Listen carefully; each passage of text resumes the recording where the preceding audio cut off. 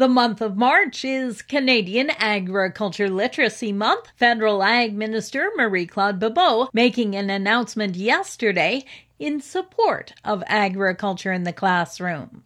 We are backing up that support with a new investment of up to $1.6 million to help agriculture in the classroom continue to expand its reach across the country. These funds come from the Agri-Competitiveness Program under the Canadian Agricultural Partnership. They will help you to develop new tools to inspire our young people to learn more about our dynamic agriculture and food industry.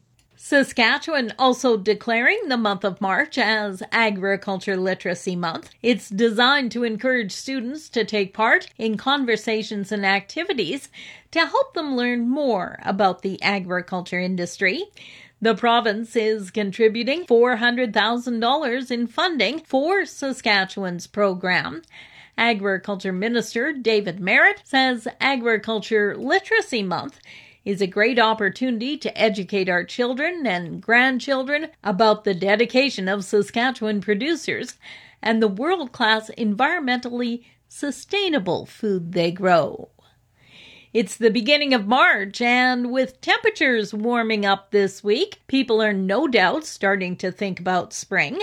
For livestock producers, that means starting to think about their spring grazing plans. Victoria Namath, an agri-environmental specialist with the Ministry of Agriculture, says it's important not to graze native pastures too early. Grazing before the plant is in stage can really reduce the plant vigor. We can also see our native range pastures starting to thin out, and our total amount of forage production will be reduced. And we can also see weeds start to move in because our stand isn't quite as competitive anymore.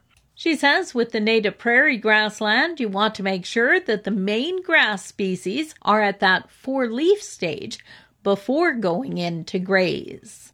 Effective immediately, winter weight designations for some highways have been removed. Winter weights typically run November to March. Once the roadbed freezes, it can withstand heavier truckloads without being damaged. This allows shippers to carry more weight during the winter months. Ministry of Highway staff carefully monitor to ensure the return to regulation weight happens at the appropriate time and that highways are protected from any potential damage. A national coalition of industry-wide farm organizations have formed the Agriculture Carbon Alliance. To date, ACA members include the Canadian Canola Growers Association, Canadian Federation of Agriculture, Canadian Cattlemen's Association, Grain Growers of Canada, the Canadian Pork Council, Egg Farmers of Canada, Chicken Farmers of Canada, Turkey Farmers of Canada, the Canadian Horticultural Council, as well as the Canadian Hatching Egg Producers. The Agriculture Carbon Alliance will work proactively on behalf of Canadian agriculture to advocate for constructive and evidence-based policies regarding carbon pricing, offsets, retrofitting, and related environmental policies.